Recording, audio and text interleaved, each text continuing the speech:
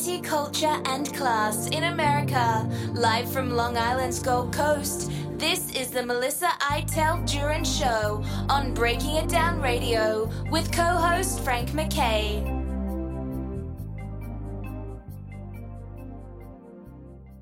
I'd like to welcome everyone to the Melissa Iteld Duran Show. Frank McKay here with Renaissance Woman, Melissa Iteld Duran, and everyone is invited to go to melissaiteldduran.com, watch the 2 documentaries on her.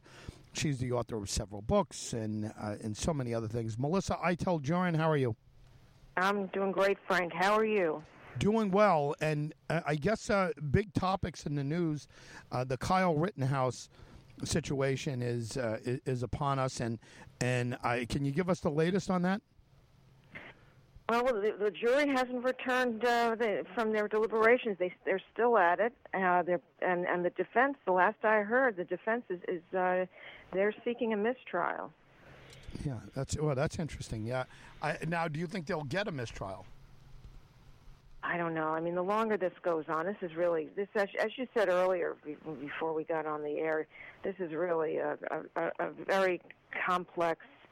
I was almost going to say convoluted case, but it's definitely a very difficult case to siphon out, and I don't know.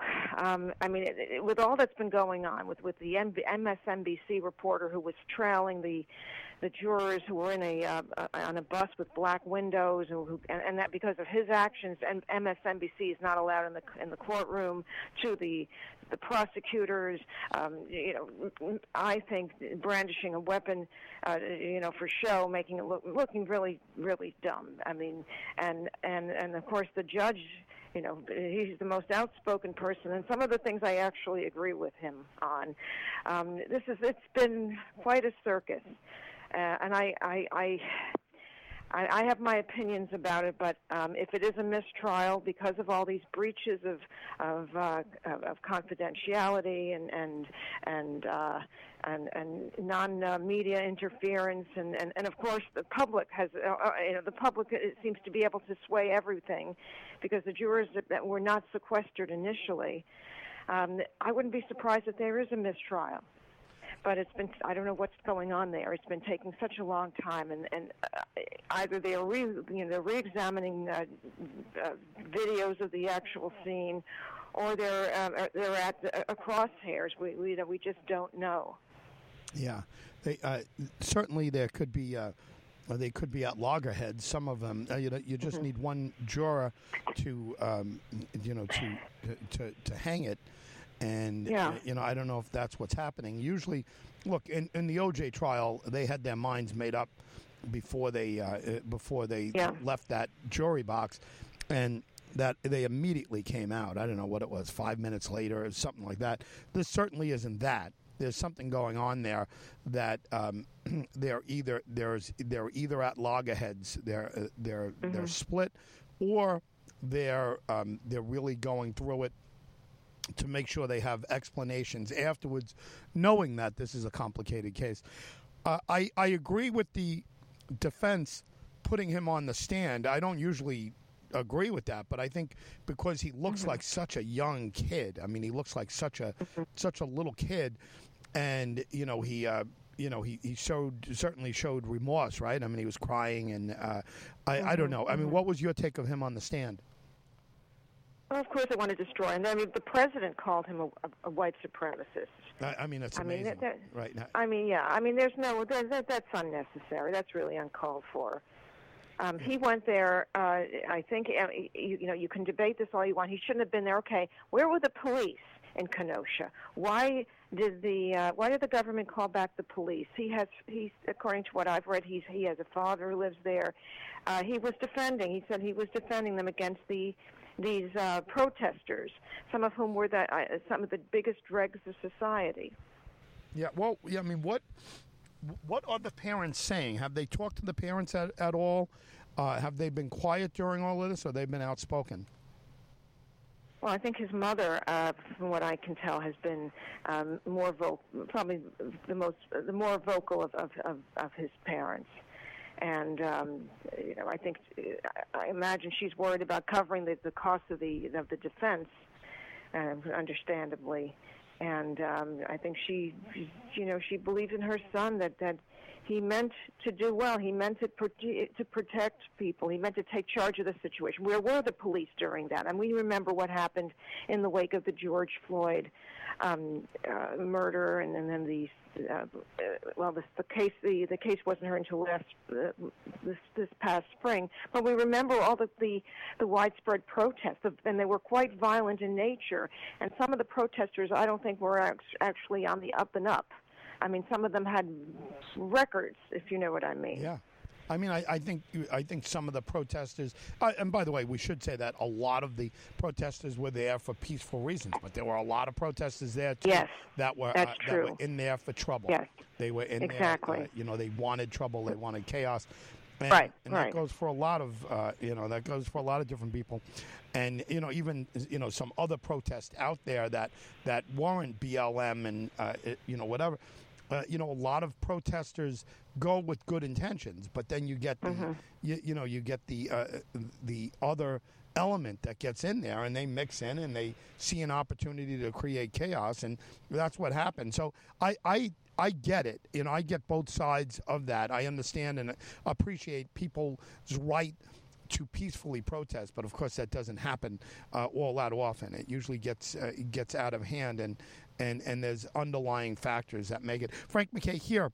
So much more importantly, MelissaItelJurin.com is where everyone should go. And the Rittenhouse situation, the Kyle Rittenhouse trial is upon us, and the jury at this point is deliberating and doing all kinds of things. We don't know if we're looking at a mistrial. What would have to happen in order for a mistrial to go down? The judge can declare it, right? He can declare a mistrial.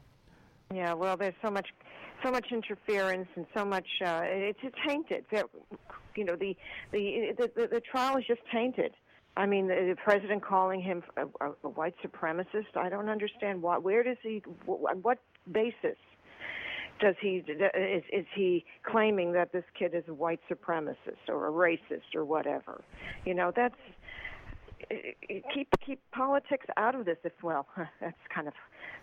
Forget about that. I mean, that's a foregone conclusion. What the president saw is that his base was against Kyle Rittenhouse, and a knee-jerk reaction from him is that he's a white supremacist. That's like a catchphrase that's easy to come off the tip of his tongue, and he doesn't have the information. He probably didn't have the information to make that assessment. As I don't. Why is he a white supremacist? Kyle, I don't know that he's indicated that he has been. Has he said anything? Has he said anything on social media in the past that would indicate he's a white supremacist? I don't believe so. Just that he did. They think he went there he targeted specifically, the protesters. Well, where were the police? There was mayhem going on. I'm not. The concept of BLM is foundationally viable. But the people who practice it, they're another story. And you have all kinds of people who use this as an excuse to express their anger and hurt others. And I mean, we saw this in Manhattan. We saw this in other areas where people who were defending their storefronts got physically injured, almost killed, in the name of these protests. I mean, what's the point of these protests? To hurt people, innocent bystanders? Where does that get you? Yeah. You're no better than the people who than the police who I don't want to go into the George Floyd because that's something else. Yes, absolutely. I mean, there's some people who say that the autopsy didn't show that he died of asphyxiation. But whatever it is, it was excessive force. And that killed him. There definitely was a grudge. The two of them had a history, and whatever. It was just a horrible thing. But he went there. Okay, he's a kid. He probably felt outraged at what was going on. and he himself was hit by somebody hit him with a skateboard, and the people who were there, who were protesting, carrying, I think, concealed weapons, homemade weapons, like a skateboard and water bottles in a bag. I mean, with the intention of bringing harm to somebody. I don't see how that's protest in the spirit of, let's say, Martin Luther King Jr., whom I believe they've already canceled anyway. Yeah. So forget about that. Yeah, imagine. It's right. I mean, there's a lot of folks that show up there that MLK, that Martin Luther King, who was listen, a great man and wonderful man. There's a lot of the activities at many of the protests that he would not have approved of in any way, shape, or form, and you've got to look at that as well. But this is complicated. Again, MelissaITellJurin.com is where everyone should go. Frank MacKay here, Melissa, but it is a complicated trial, and I think because we're in a complicated world, what do you think? And I asked this before, but the idea that he took the stand, normally I would say he shouldn't have taken the stand. And I haven't followed it that closely, so if people are wondering how closely I followed this trial, it's not at all, and certainly I'm sure, Melissa, you much closer than I have. But what was the general feel afterwards when Kyle Rittenhouse, after he took the stand? Was it a positive affect on the trial, or a negative? What do most people think? It just reflects the divisive nature of our country right now. Some people thought it was crocodile tears from a privileged white, or a grandstanding attempt at sympathy, and other people were in support of him. I mean, it's cut across the, right down the middle. I mean, this is where we are right now, and I don't know. And to have the president, chime in and call him a racist or white supremacist, I don't remember which term he used exactly. That's really unnecessary. He is catering to his base. I mean, whatever. It's very gut wrenching, and they're probably going to, at first I thought maybe the judge threw out some weapons charges, some higher charges. But at first I thought they were going to try to get him on something minor, like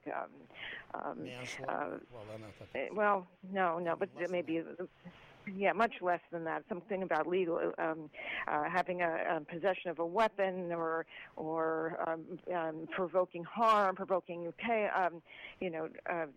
causing harm, bringing bodily harm. Something, a lesser charge, I guess, to placate everybody else, because the jurors, I'm sure, have received death threats, and the city of Kenosha may be visited with violence as a result, and in fact, the National Guard has been on call. They've been on standby all this week. Since the deliberations began, in anticipation of something happening, and things are happening because you have protesters from both sides of the aisle. You've got the anti-Rittenhouse, probably BLM, and the pro-Rittenhouse, and they've clashed, and there have been problems there. There have been skirmishes there, so you can only imagine what will happen if the wrong kind of verdict comes out. And then many of the jurors, we've been told, are understandably concerned that their decision could cause rioting and tremendous harm and destruction and mayhem, and they're fearful of that. It reminds me of Eric Adams, our new mayor of New York City, met with the big. I don't recall the gentleman's name, but he's one of the bigwigs of BLM. I guess. He does live in Brooklyn, and he met with Eric Adams, and Eric Adams, we know, was a police captain in the NYPD, and among other things, the state senator and the borough president of Brooklyn. And Eric Adams did not say, okay, I'll acquiesce to whatever you say. I'm acquiescing in your request not to bring back the detectives in plainclothes detectives.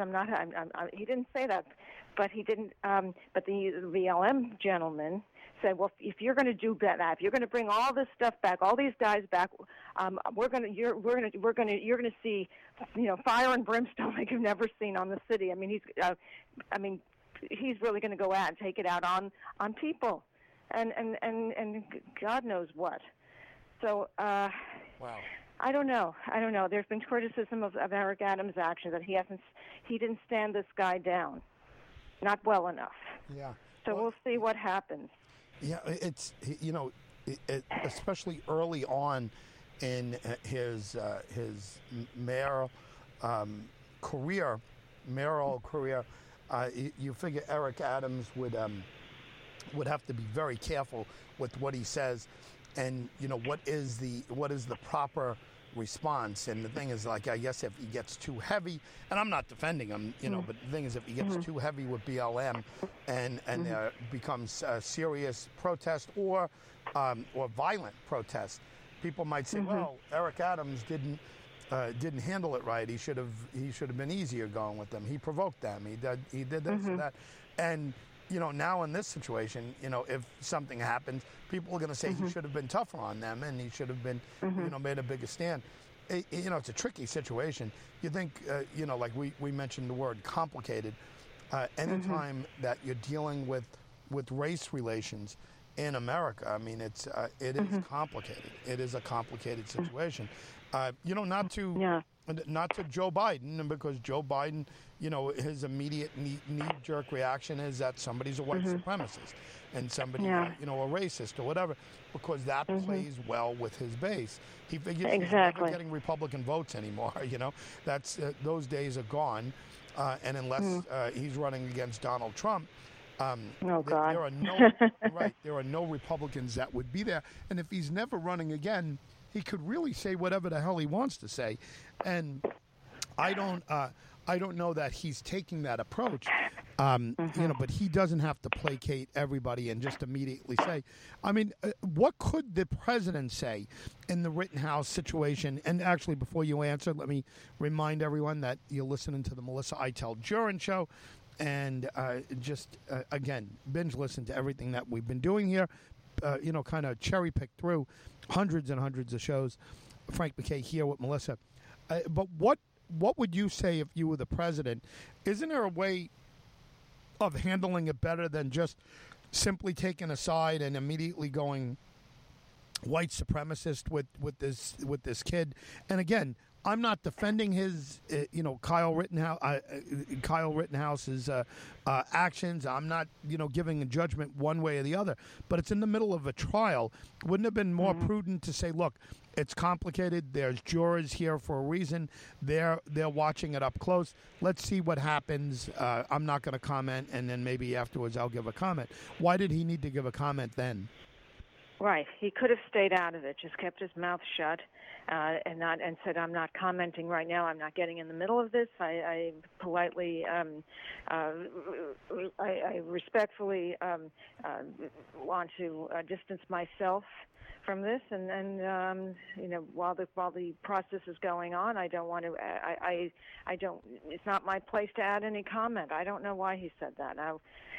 But this is the we're in a hotbed situation here. We're a tinderbox, and he feels the need to say something to placate the AOCs of the world and whatnot. And you know what? More and more I hear people saying that he's acting like a president who doesn't really care anymore, because he's not really going to seek re-election, even though he said that a few months ago. If you recall, he said, "Yes, I intend to run in 2024."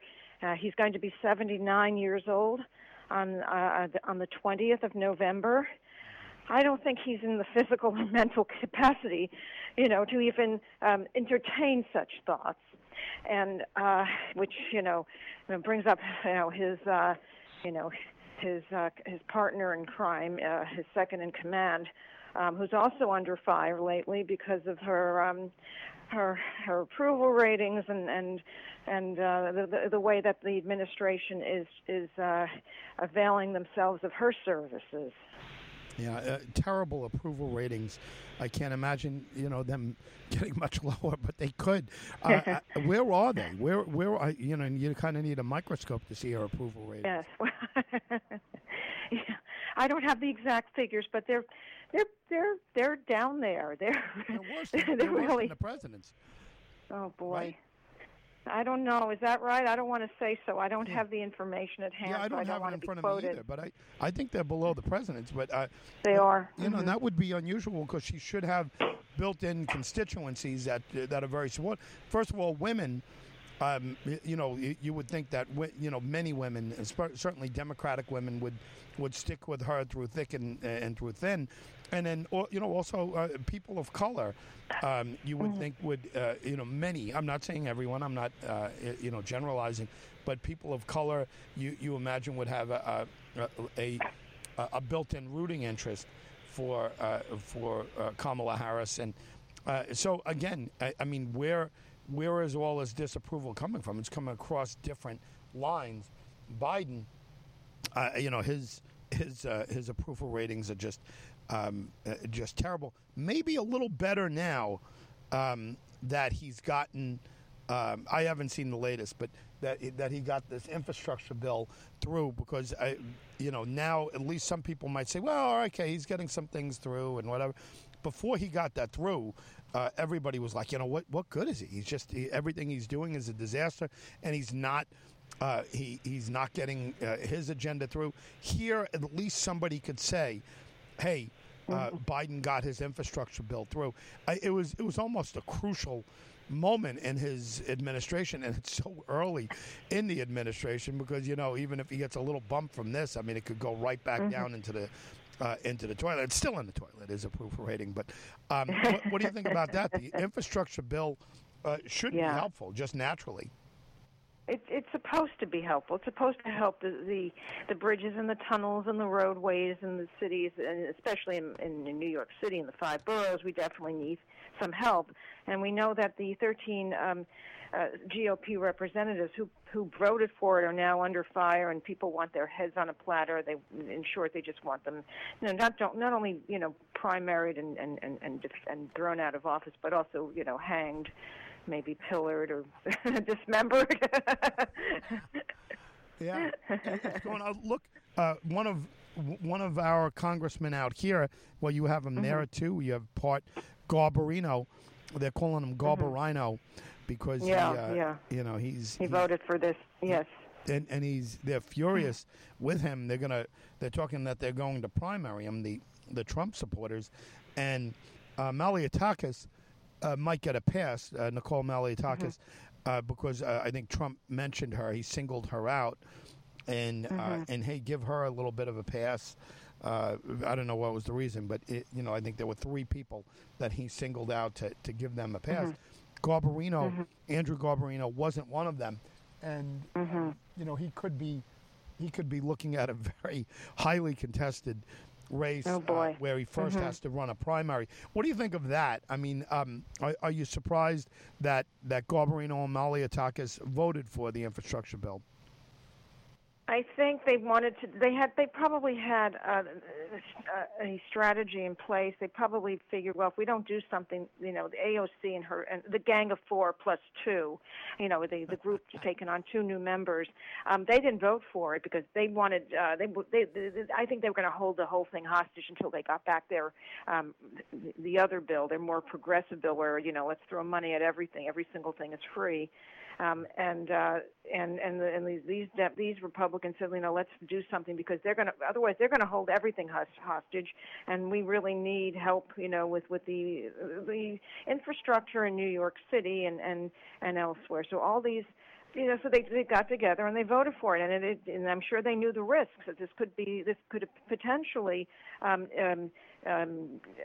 blow up in their faces, especially as freshmen congressional members, Right, and that's hard. They're still on a learning curve. Yeah, right. No question about it. I think Malliotakis, because she's in Manhattan, she's not in Manhattan. She's Staten in Island, Staten Island and part of Brooklyn. Yeah, so because she's in the city, she should be able to skate past this. Garbarino, who his critics call Garbarino, are more apt to punish him for that. He might be in a terrible situation, and we'll see how that all plays out. The thing that they pulled out of the infrastructure bill that might have been helpful to people around here was the forgiving of the college loans and some of those things. I think a lot of people would have think back to when you were in school. If you had any loans, he's forgiven so many of them or whatever. They pulled that out. Yeah. I didn't have loans, thank God. Yeah, I was right. fortunate I didn't have loans, but I didn't either. Yeah, for a lot of people. Yeah, that's great. That's good. That's helpful because if you have think of medical students, majority of them have to face the loans after graduation, and then and being a doctor is another. Yeah, it's terrible. I mean, it's how do you pay all that off? See, that you've got that facing you in addition to starting your career. Yeah, no doubt about it. So, that's something they pulled out. Is there anything in the infrastructure bills that you liked? Rebuilding, essentially supposedly rebuilding the highways. I mean, we hear complaints. I can't speak of the other states, but in New York City, in the boroughs, the bridges definitely needed. They're in dire need of repair. There's always a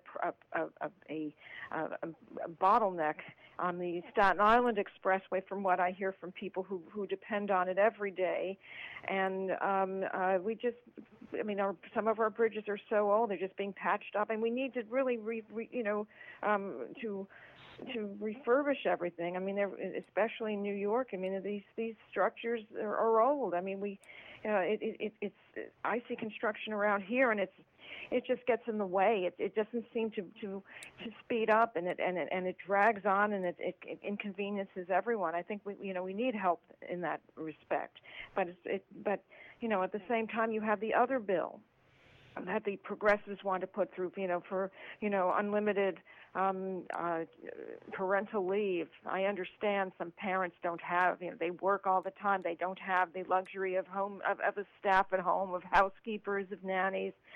The question is, this is becoming so politicized. How do you pay for all this? Who's going to be paying for it in the end? They say they want to get the ultra rich, but actually people who make over $200,000, $300,000 a year are going to be swapped with it. The taxes are sky high. Property taxes in some states are through the roof, and the cost of living is astronomical. And if anyone's going to tell me that inflation is okay, I think he or she, and there's somebody on MSNBC,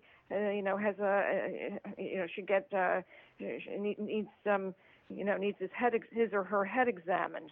Maybe that person has, disposable income, and so it really doesn't matter what she pays every day for everything. Most of us don't think it's such a great thing that we can just bite the bullet. Yeah, the limousine liberals, are some of them, and again, I want to be careful of painting everybody with the same brush, but the limousine liberals are sometimes the height of hypocrisy, and they talk about all these things, and they talk about all the all the things wrong with the country, but then when you look at them, they're living like the high end like Republicans. kings. Yeah, mm-hmm. Right. And they could say what they want about the Republicans do this and the Republicans do that. Well, guess what? I mean, they're basically Republicans who are taking a different position, and it doesn't really matter because they're not feeling it because they have all the money in the world. So mm-hmm. A lot of hypocrisy. I've always seen the limousine liberals as being in many ways very hypocritical. Yes, well, they're apologists for Biden, yep. and they don't. they don't seem to have any empathy for most people who were just, I saw a can of, this was online, $9 for a can of cranberry sauce.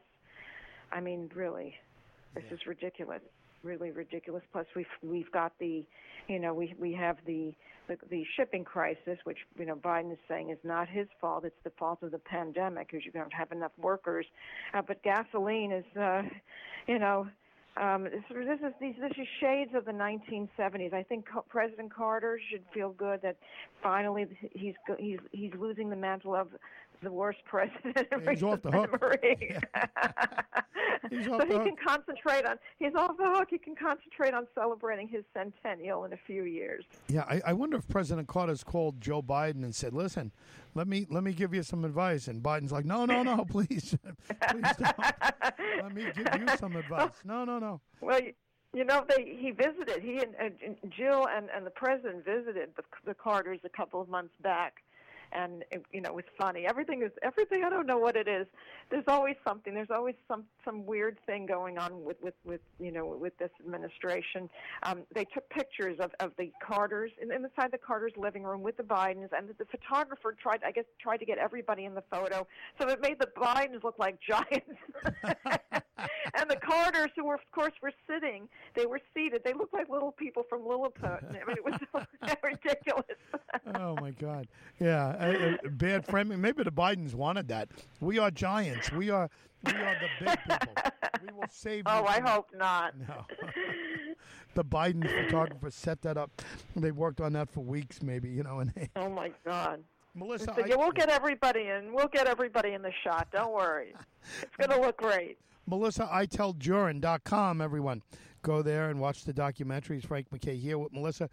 Is Billy Carter still with us? Billy Carter, I think he's passed. Yeah, he lived hard, Billy. He liked his booze. He liked his beer and liked to eat and all those things. Yeah, I'd be surprised if Billy's still with us. Amy is still with us, right? Oh yes, Amy Carter. The Carters have a lot of grandchildren and some great grandchildren. Amy Carter has been married. She has I guess her son is a young adult. I don't know what. Yes, I don't know she must be active with the Carter Foundation. Yeah. But she's fine. But the Carters have a big family. A lot. They had 4 kids, and a lot of grandchildren, and some great grandchildren. The Habitat for Humanity is a big deal. And listen, I've met 7 presidents, and the only one that I asked to meet was Jimmy Carter. And it was somebody asked me to set up a meeting with him, and and they thought I could do it, and actually I did, and I got like 15 minutes with him down in Atlanta, and he asked me, he was very, very nice. He asked me if what I was doing that night. He said they had to go to an event for Habitat for Humanity, and he said, you could sit with us. And I said, "Oh, Mr. President, it's very nice. I got to get back. I've got Little League games and all kinds of things coming up, practices, and I just flew down. It's an honor to meet you and all. It was such a gentleman, such a nice man, and he was the only president I've ever met that was shorter than me. And these guys are usually tall. I'm 5'9" or whatever, and he's smaller than that. I think he was 5'9" at one point. He probably was. I don't know when you met him, but he's elderly, but I never thought he was. He probably was average height. Right, but he was a gentleman, very, very nice man, and like I said, he didn't have to do that. He invited me to his event. To sit with him, and I should have. My wife said, "Oh, crazy! You weren't going to get, back in time to do anything anyway. You should have just did it." So, it was again, it was a nice, pleasant experience, just on our feet, just a small little thing, But anyway, I always liked Jimmy Carter. Biden, I met while he was vice president in the White House on. Somewhere around Pearl Harbor Day on 2013, and it was at the Christmas party, and somebody invited me And the reason President Obama wasn't there is because President Mandela died from South Africa. Oh, so Nelson, I see. So the First Lady and the president went over there to the funeral, gave the eulogy, and so I would have met Obama in person. I met Obama on the phone. A gentleman named Patrick Gaspar put him on the phone with me. He was very pleasant, and he asked for support, which we didn't. We already committed to McCain, and I got friendly with John McCain at one point. But he was very pleasant in asking support of the Independence Party of America. At the time, I was the Reform Party national chair too, and all of this. But we. It's kind of interesting when you meet these folks. And Joe Biden was I got to say, he was very pleasant, but he was really huggy. I don't know that he slicked my hair, but he was very huggy with everybody. He was very friendly. He was very friendly with everyone. Yeah, and I didn't think it was I didn't and again, I'm not downplaying. The allegations, but I did notice that about him, and that he was very, he's very. That's how he is. That's his style. Like, hey, buddy, let me, Right. He's very effusive. Yeah. In displaying his feelings. Yeah. Right. He's what we call the host with a, Yeah. The host. He's got the most. With the most. most. With the most. Yeah. Right. Did you notice?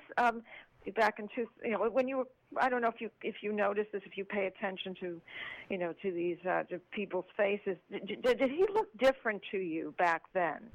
Different from the way he looks now? I know he's older, but the face, the features, the way the face looks. You know what? A lot of times, these folks look different in person than they do in. On TV. Like, President Clinton always looks the same. I've met him God knows how many times. Donald Trump, I met, before he was president, 50 times, whatever. But like George Herbert Walker Bush, I only met once. It was real brief. And of all people, that same event, I met Gloria Steinem, and, which was an honor to meet. She was an honor to meet. But this was a White House Christmas party? No. This was someplace around here. I forget where it was, but that was the only time I met George Herbert Walker Bush. George W. Bush looked different in person than he did on TV. To me. But yes, and I'm trying to think if I got them all. Do I? And Obama, I didn't meet in person. I met on the phone. But anyway, that's a pretty good track record. 7 presidents, right? Very good. I wish I could meet one. Yeah. Well, Carter's easy enough to meet, and he's always looking to meet ladies anyway. Not that you want to put yourself in that situation, but okay. Well, but I just can't write the Carter Center and say hi. I'd like to meet the president. They'd say, well, he'll be at this event, and you can buy tickets to wave at him or something. Yeah. No. You can. It's not even. I imagine that he's very accessible if you go to a Habitat for Humanity event in Atlanta, and he's there, and it's probably pretty easy to meet him. I shouldn't say that. I don't know that for sure, but I got in through Secret Service. They made an arrangement. They cleared me like right away. And it's a big production. Fingerprints. I think you send fingerprints. Oh, really? Yeah, and you send your Social Security, maybe not fingerprints, Social Security, card, number and card, and they clear you, and then they do a vetting, background check. One of those things. I remember the first time I met President Clinton and the First Lady in '99. It was the first time I met a president. I went early in the morning to East Hampton Airport. And it was strange. It was surreal. A Secret Service man met me and said, "Are you Chairman McCain?" And I said, "Yes." And he said, "So come with me." And he says, when you go inside the airport, go up to Secret Service and tell them something. He gave me some kind of code or whatever to say. And I said, "How will I know who's Secret Service?" He said, "Well, there's a woman behind the counter." And she's wearing a blue outfit, he said she's the only one in there who was not Secret Service. I was like, oh, wow, you know. And then as we were walking closer, I kept seeing heads pop off the top of the roof of the airport, you know, and those were snipers, you know, those were people, I mean, it was real serious, right. You know, as you can imagine. But it struck me. But it was funny. He said the woman in the blue outfit, she's the only person in there who's not Secret Service. So everybody else in there had a wire hanging from their ear. It was pretty fascinating, actually. Interesting. Yeah, I'll bet. Yeah. Yeah. Anyway. Yeah, well, they have to. Yeah. Well, anyway, we got into. I remember we got into the. A couple of people mentioned to me we got into the First Ladies last week. We should do a whole show one day on First Ladies. But you brought up some points, and you know, people, friends of mine who listen to the show regularly brought up and said, I didn't know that about Jackie Kennedy and Mamie Eisenhower. Oh yes, Mamie Eisenhower was no fan of Jackie Kennedy, and she was not exactly a sweet, friendly person toward her. She was, you know, very insistent that Jackie come at this time, at that, whatever. And regardless of how Jackie felt after giving birth, having had a C-section, and definitely, most likely not well, recovering, that she had to appear at that moment to get her tour of the White House. Otherwise, forget it, lost opportunity. So there's a lot of dirt on the on the First Ladies that's only coming to light right now, and I think the relationship between Nancy Reagan and Barbara Bush is really not a big secret. I think it's an open secret that the Bushes, and we're not exactly favorites of the Reagans. The Reagans tolerated them, but that Nancy especially did not care for Barbara Bush. Yeah, amazing. One last thought before we go on Rittenhouse. When do you think we'll have a verdict? And do you have any prediction on what the verdict might be? It might be a mistrial. I don't know. I think this case has been tainted by public opinion. I mean, to have an MSNBC reporter trail the bus that was carrying the jurors. I mean, that's. And I don't know what he was trying to find out. If he was trying to get an exclusive on them. I mean, he himself could have been put into custody. So that was the end of the MSNBC crowd. They're banned. Terrible job. I don't know. Terrible. It's just yes. Well, it figures. Yep. It really does when you look at who's running MSNBC and who's anchoring it. I don't know. I think the longer this goes on, the more complicated it's going to get. I don't know if we'll hear anything today. Listen. They're still deliberating. The next time we talk, we'll have a lot more information. Most likely will. Yeah, no doubt. MelissaEitelJurin.com, everyone, is where you go to watch the documentaries. Frank MacKay signing off. Melissa, we thank everyone for yes, we do. Tuning in each and every week. Thank you, and love to meet everyone one day. Yes, hopefully it would be great. And we will see you all next time on the Melissa Eitel Jurin Show.